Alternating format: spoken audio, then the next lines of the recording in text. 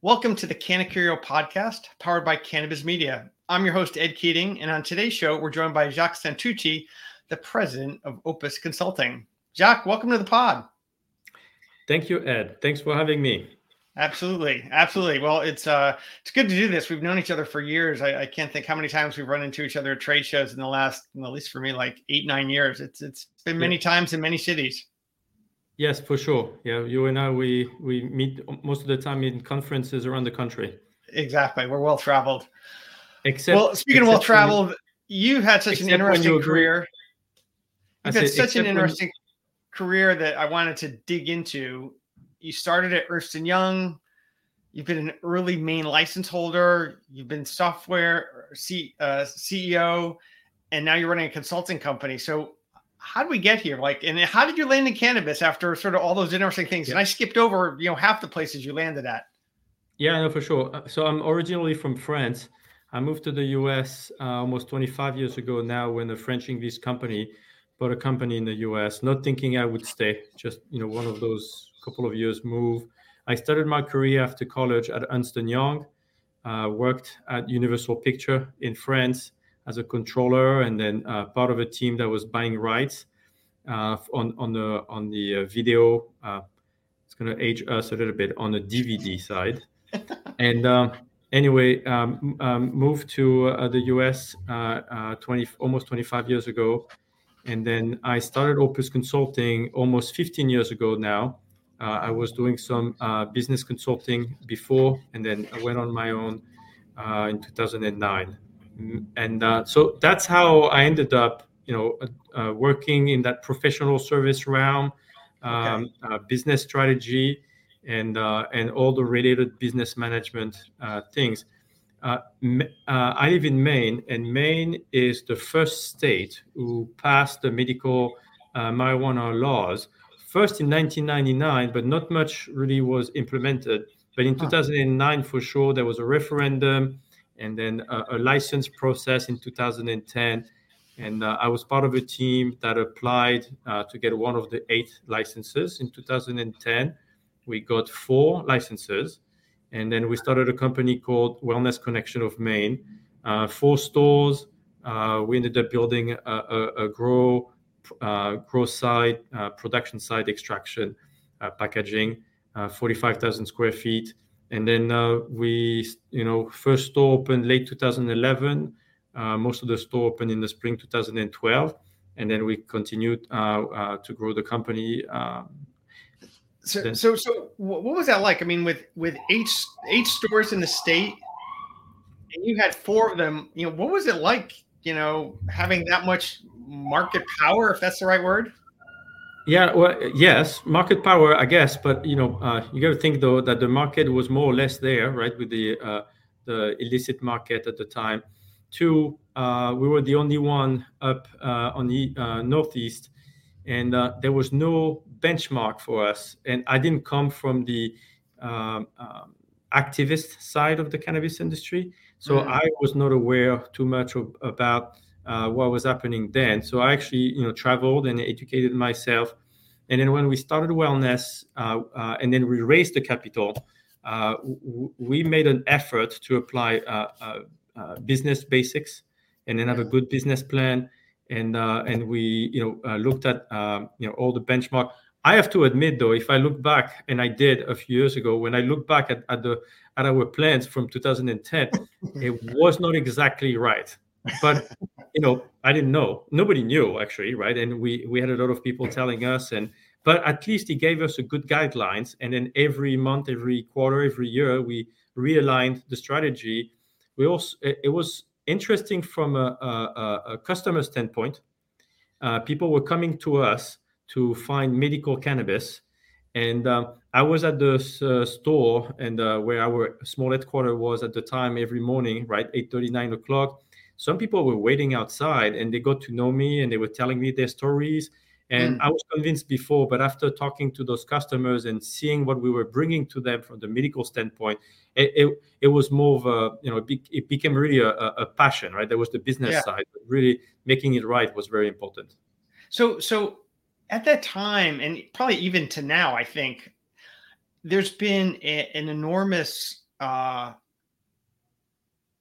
collection of caregivers in the state. And some of them went from sort of growing it for others to essentially running big stores, kind of unlicensed, like thousands of them. How did you navigate as, one of those early license holders? Because it's sort of like a different set of rules for each group from what I've read.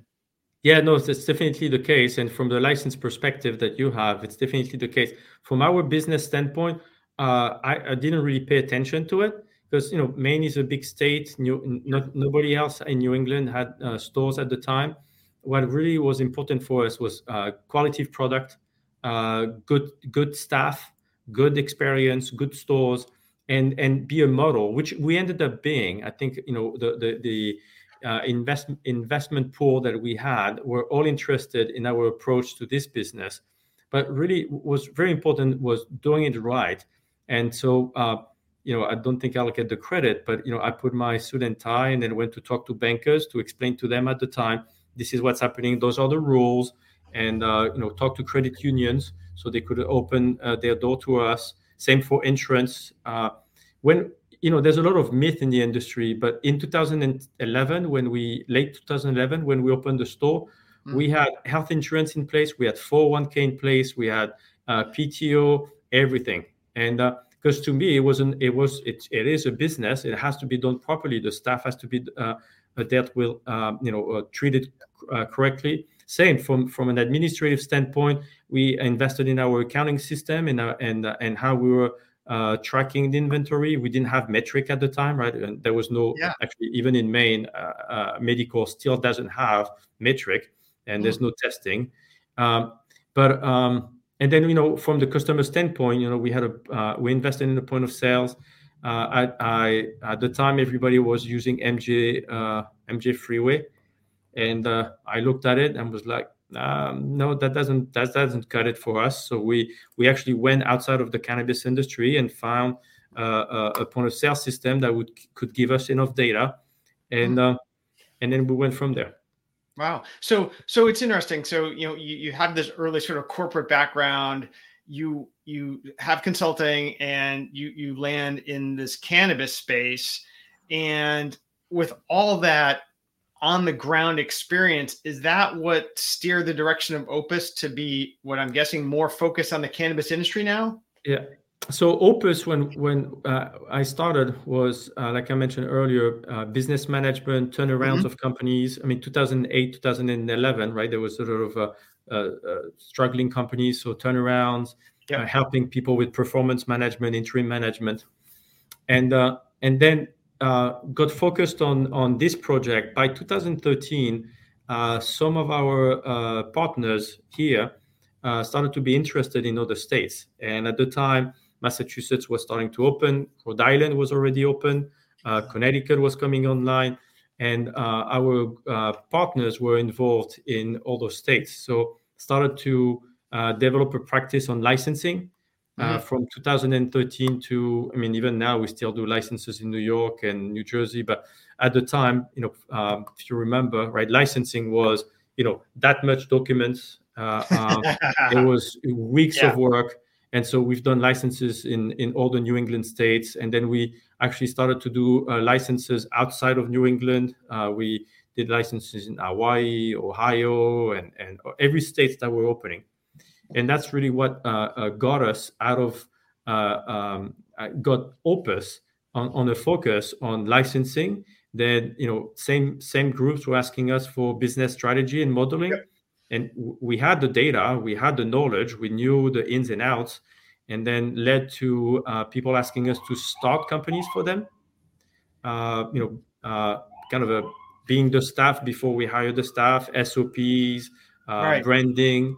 And then now we have... Jacques, real quick. Now, did you guys stand apart from others in the industry who came in with, let's say, more of an advocacy background from a consulting standpoint, or more just construction, let's say? Because I know a lot of people from the construction industry sort of moved in that way. And it seems like you were coming in with a much more holistic sort of business first approach. Is that fair to say?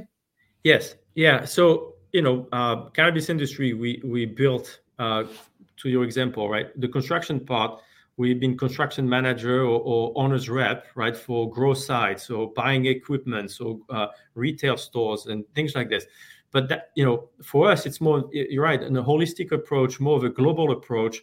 If you don't have the right talent and you cannot control the different pieces of that project, then you're going to miss something. So sometimes we end up working with other people on those on particular part of the project. But our approach is more on the management level, and then going down to the operation and bringing the talent if we need to. Yeah. So one interesting area that we've talked a lot about offline, and I studied in a past role in sort of human resource compliance, is a market segment that you've had some success in, which is working with tribes. And that has just a whole different set of rules about it, what they can do. And also from the HR standpoint, who can work in there, the hours they get. So tell us what that's been like, because that's a pretty unique market segment with these 580 some sovereign nations that could all run cannabis operations. Yeah, and I think it's a good continuity with the way we approach business and approach our client. We're really a niche boutique, consulting firm. Right. And outside of cannabis, we started to work with a tribe here in Maine, and they became good partners of ours, and they asked us to help them with various projects outside of cannabis.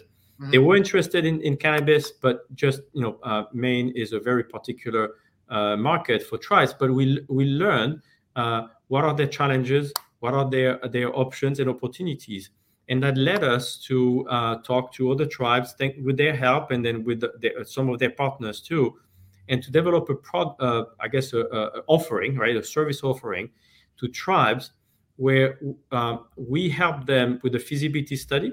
And if they decide, we can be the business developer, in a sense, just like a real estate business developer, where we help them start the business. Tribes have very specific opportunities with the sovereignty. Not every state and not every tribes has it, but they can have sovereignty. They can create their own rules. They have access to land or locations that others don't have. They may have access to capital that others don't have, or at least options. And but they don't know most of the time about how to create the industry or create the market, create the company. So some bigger cannabis company approach them, and they're really looking at them as a landlord. We approach them as a partner, where we don't want to own the business. We just, we are just compensated based on our effort and our work. So we can bring all our expertise, all our partners, all our knowledge, and then work with them to create a company that can be sustainable without us after 1, 2, 3 years, whatever the project is. Right. Huh. Well, interesting, because I think wasn't it in New York where one of those big MSOs sort of walked away from a tribal relationship recently? Yeah. Tilt and the Shinnecock Nation had a fallout. I don't know about the details, so I can't really talk about it. But that would be a good example. Yes. Yeah. And there's a difference of being a partner versus not. Now, one thing that's always intrigued me about the tribes, and as we look at licenses in states, or actually when the regulations get passed, we used to joke that the first people that ran in there were the testing labs. Some franchise would be like, I'm going to test in this state. But now what we see is it's often the tribes who are first in line to say, we're going to open a store tomorrow. And they do it. So like in New York, Minnesota, I think one of the Carolinas, it just happens really fast. And is that, I'm assuming it's because they don't have to really contend with all the rules. They've already got all those things that you said. They have access to capital, land. I would not say it like this. Because all the tribes I've been working with, they're not trying to cut corners. Right. So, for example, we work with the Seneca Nation, upstate New York, and we did a feasibility study for them, and we showed them what is the industry, what is the path, right? How can you do it? They made their own decision. But they don't have to be within the New York program. Right. But that said, they hired regulators, they hired lawyers to create a regulation that really is a good example of what a small nation, right? Because a tribe is a small nation, Right. well, small nation can implement.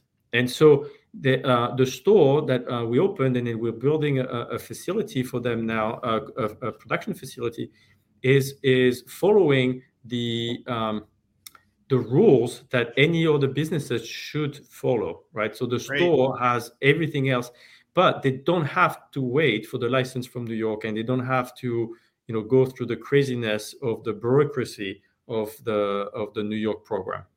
Well, and that's a good thing. So speaking of Yes. programs and bureaucracy and pulling back a little bit from the tribal side of things, as we have looked at states since we started tracking licenses, one of the clearest dichotomies is those states that are limited license versus those that are free for alls. There aren't many free for alls, but some, still exist out there. I'm curious, with your perspective as somebody who ran a licensed business and who's consulted with many, how do you see those two markets shaping up, especially as the industry matures? I mean, you talked about Maine starting in 1999. That was a long time ago. So, how does this play out in terms of the different kinds of markets we can expect? Yeah, even 2009, when really the market started here, or even Massachusetts. Massachusetts is almost 10 years now, right? I think it's was in 2014. So those markets are starting really to mature. So from a philosophical standpoint, it seems okay, if there's an unlimited license. But from a business standpoint, it feels like it's difficult. The industry is it's a hard industry, right? A lot of people thought it was very easy. It is hard. You have so many things against you, from capital to taxes, from talent to regulations. If on top of that you have to deal with a crazy competition from a regulatory standpoint, and on top of that from a crazy competition from the illicit market, then it's like a multidimensional, always moving market. Yeah. It feels like to me that the states will be much better to have limited licenses that they expand over time, or towns, right? Because cities are doing the same thing. Instead of having 10 licenses in a small city, how about we just start with 2, and then we add 2 more 2 years later or a year later, and then it gives a chance to every businesses to get on good footings and then grow. Because at the end, when there's too much competition, it doesn't help the industry for sure. It Right. doesn't help the business, and it doesn't help the employees. It doesn't help the customers. And then at the end, the town is then viewed as one of those cannabis towns where nothing is happening. So Yeah. I think there's something to say about let's limit, and let's look at what's needed. And I have the same conversation. I can have the same conversation about vertically integrated versus non-vertically integrated. Yeah. 10 years ago, every state wanted to have vertically integrated, and it's a very difficult business. You go from a cultivator, a scientist for the extraction, packaging, logistics, then retail. I mean, it's a lot of talent for a startup. Very, very different skill sets, and yes. Not everybody's going to be good at all of them. No, and you can't. So if you put on top of that all the other issues of access to capital and taxes, it's a lot of layers of difficulty for Right. a really new industry. Well, I always looked at it in the states of New York and Florida when they were medical programs only, and Florida still is. If you're the regulator, it's really easy to only have 10 registered organizations in New York. That's just 10 phone calls. It's same thing down in Florida where they had 18 or something, but originally 9 or 15. It's a lot easier to manage your industry when you keep it so constrained. But is it really best for the market? Probably not. I mean, it's a lot of government intervention there. I look at Connecticut in terms of at least how they used to do their liquor stores. It was supposed to be roughly population based. Like, you don't want to have 60 stores in a little town. It should be based on how many 100,000 or something like that. So it's not like we don't see that elsewhere, or in Arizona, where I think they still peg the number of dispensaries to the number of pharmacies in the state. And it's like a 1 to 10 relationship or something like that. So yeah, there's certainly public policy out there that supports, what you just recommended. Yeah, and on top of that, we're going to keep in mind that the market is still growing with new customers that never been to a store before. Because I think the people who have been buying, cannabis since high school, they're still going to come and then they have their place. The market is not growing with that. I don't think the market is growing with those buyers. It's growing with new buyers, new type of buyers, new type of products, new type of drinks, vapes, whatever it is. It's hard to invest in new products, new experience for the store, new payment solutions, new everything. Right. To explain to the customers, this is not what you think it is. It is beneficial to you, and at the same time, you have to compete with 25 other stores, 40 other stores, not even counting the illicit market. No surprise that some companies right now are and the hemp market too. Yes. Those cannabinoids too. So a lot of this, what you talked about, has led to, some of the challenges that we're in now as an industry. We've talked a lot about this, and I'm curious, given your one-to-many relationship with people out in the industry, what challenges are your clients contending with? I mean, you've outlined a couple of them already there, just sort of all this vast challenge. Anything else out there that's really making it hard for them to succeed? Well, I think so. Everybody's talking this year, and I think next year is going to be even worse. That that the cannabis industry is struggling.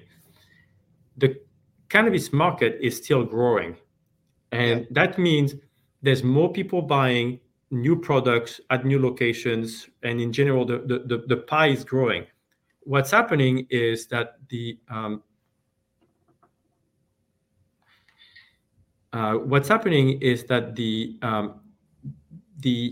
companies, I think, are now catching up with the reality of what the business should have been. And when companies started in Massachusetts 3 years ago, starting their cultivation, I'm using Massachusetts as an example, looking at the market and thinking that it's going to stay at $4,000 a pound for a long time, and not looking at their cost of goods. Most cannabis companies, for example, have no idea what their cost of goods are. I mean, they may as a total every month, but not by the items. Well, I think what's happening now is that's where it's struggling, because the prices are coming down. New buyers are coming. They're asking for better product at a lower price. And I don't think the industries, a lot of companies have been ready to handle this. That said, I know some companies that are very well positioned to continue their growth. They thought about it. They've been ready, and they're going to continue to grow. And we may see, some companies that didn't, prepare for it, and they don't have the talent, or they don't have the right business approach, or they don't have the right data. They're not talking to you to know about what's happening with licenses. Yeah. And they're going to struggle.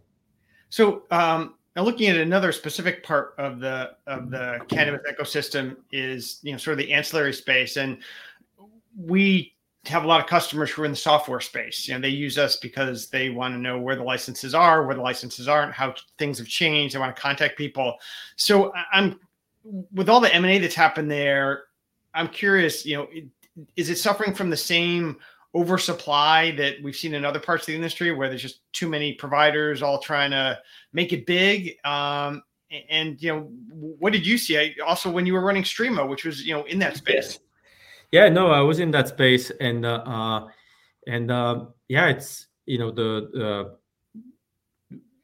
one of the things I've seen is that there was not enough technology for cost accounting, and then getting data all in the same platforms to make good decisions.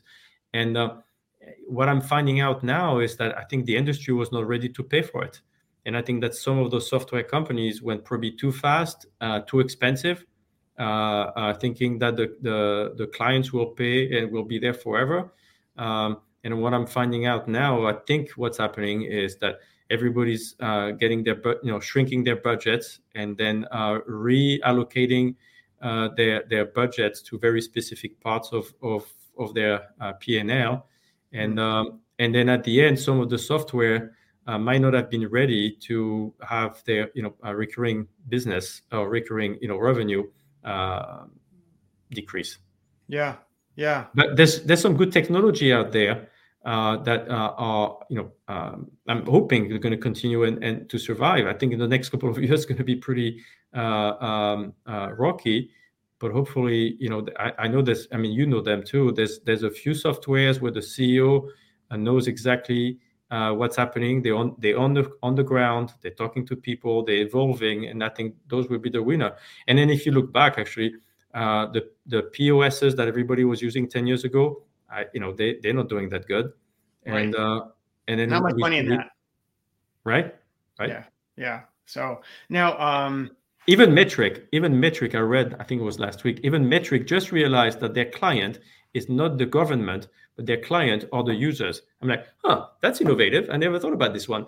And so now they're trying to listen to what people that are using it every day wants to see, wants to know. I think that's a good move. And for example.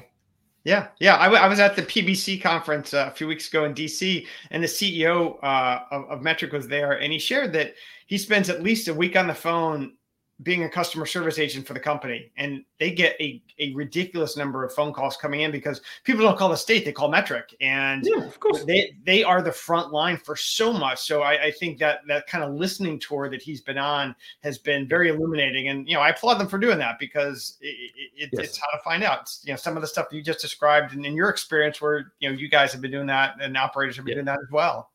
Yeah, and the users have been the one paying those softwares, right? Even if it's through the government, and the users are the one that are entering the data. So sure, it is for compliance, and it's got to go through the government, whatever it is.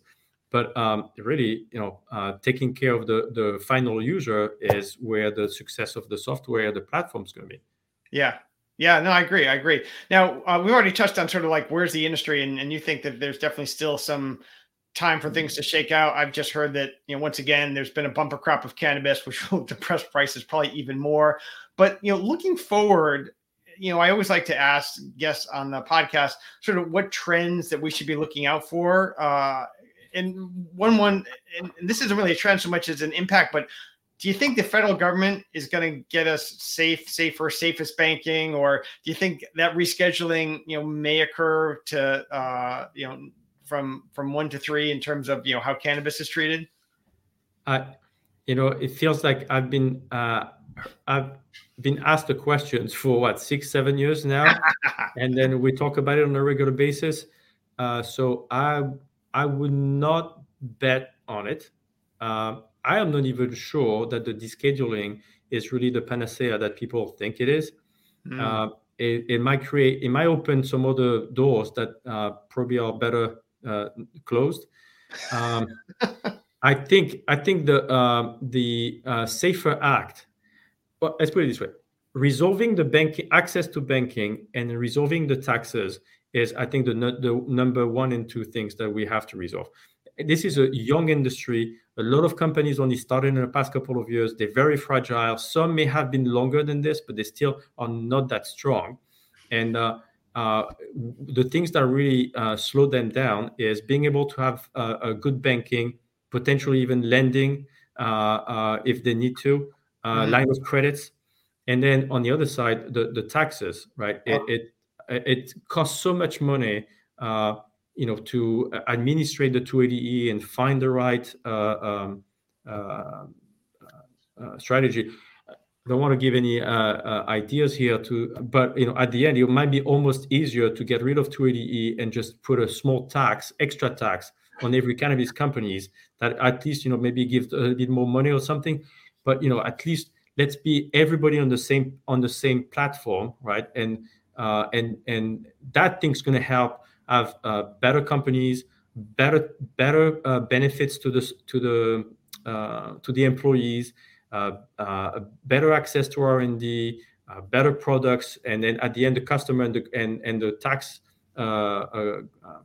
offices or agencies will benefit from it.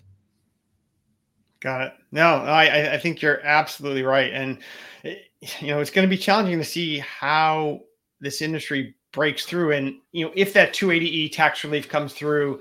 I think it was Trulieve just tried to claw back some of their tax payments, saying that, they're sort of owed this, if I read it correctly. So, sort of going back to your, good operations, record keeping, et cetera. They're just trying to run a good business. It's going to generate a lot of cash, perhaps. Yeah. Running a business just based on your cash balance is not a good strategy. So I'm hoping that what's happening in a few states, and there's good companies out there and good examples, right? It's going to show that people are going to invest in their talent, in their accounting systems, in their data, so they can make the right decisions. They can be ahead of the game, and that's going to benefit the entire industry. And in terms of like looking forward to where the industry goes, I mean, besides the doom and gloom, you've talked about how there's going to be a change in customer acquisition. And is that driven based on the products that will be offered, or how that customer is going to change as we all get used to having cannabis stores across the country like we have liquor stores? Yeah. How do you see that playing out? Because that was an interesting trend you highlighted. How about coffee shops, right? We all drive around and it feels like there's more coffee shop than there is gas station. And then we can all get a coffee at home at that gas station, at a regular coffee shop or Starbucks or Dunkin' Donuts of sorts. And the price goes from 25 cents to $6. But at the end, we all buy the same coffee. And so I think the trend here is the product is kind of the same, and I know people don't like it when I say this, but it's still just like buying a coffee is a hot drink. Buying cannabis is people are buying it for what it is. So when you get to a store that is sterile or has got no experience in it, when you go to a store where there's so many products that even people that are in the industry sometimes don't make the difference between the products because you have too many vapes, too many gummies, too many things. I don't think I think that's going to end. The other thing too, with too many discounts. So you need to understand who you are to try to sneak in to get a 10% discount. There's no other industries that are that complicated. So I know there's a brand play and things like this, but I'm hoping that we're going to start seeing less product in stores, better portfolio of products, better R&D around what the products are, and a better experience. It doesn't have to be Starbucks or the gas station, right? To use the same comparison, but you pick one, and then your customer is going to follow you. Right. It sort of takes it back, to where we started this conversation today of what do you have to do to succeed? And it goes back to business basics. Are you going to, for example, be the low cost provider? Are you going to be, customer intimacy? Are you going to be operational excellence? Pick maybe two, but ideally you pick one and go with that. Yeah. Excellent. Well, Jacques, thanks so much for joining us today. This was a great conversation, and it really allowed us to dig into some things that we don't always have time to on the showroom floor. So thanks so much for being here this afternoon. Yes, thanks for having me. Always a pleasure to talk about this industry, and always a pleasure to talk to you. And then, thank you for all the work you've done with you and your partners at Cannabis Media. Absolutely, and I look forward to seing you in Las Vegas. Yes, that's right. That's the one time of the year where we all get to Las Vegas. Indeed. All right. Well, thanks for joining us on today's podcast. I'm your host, Ed Keating. Stay tuned for more updates from the Data Vault.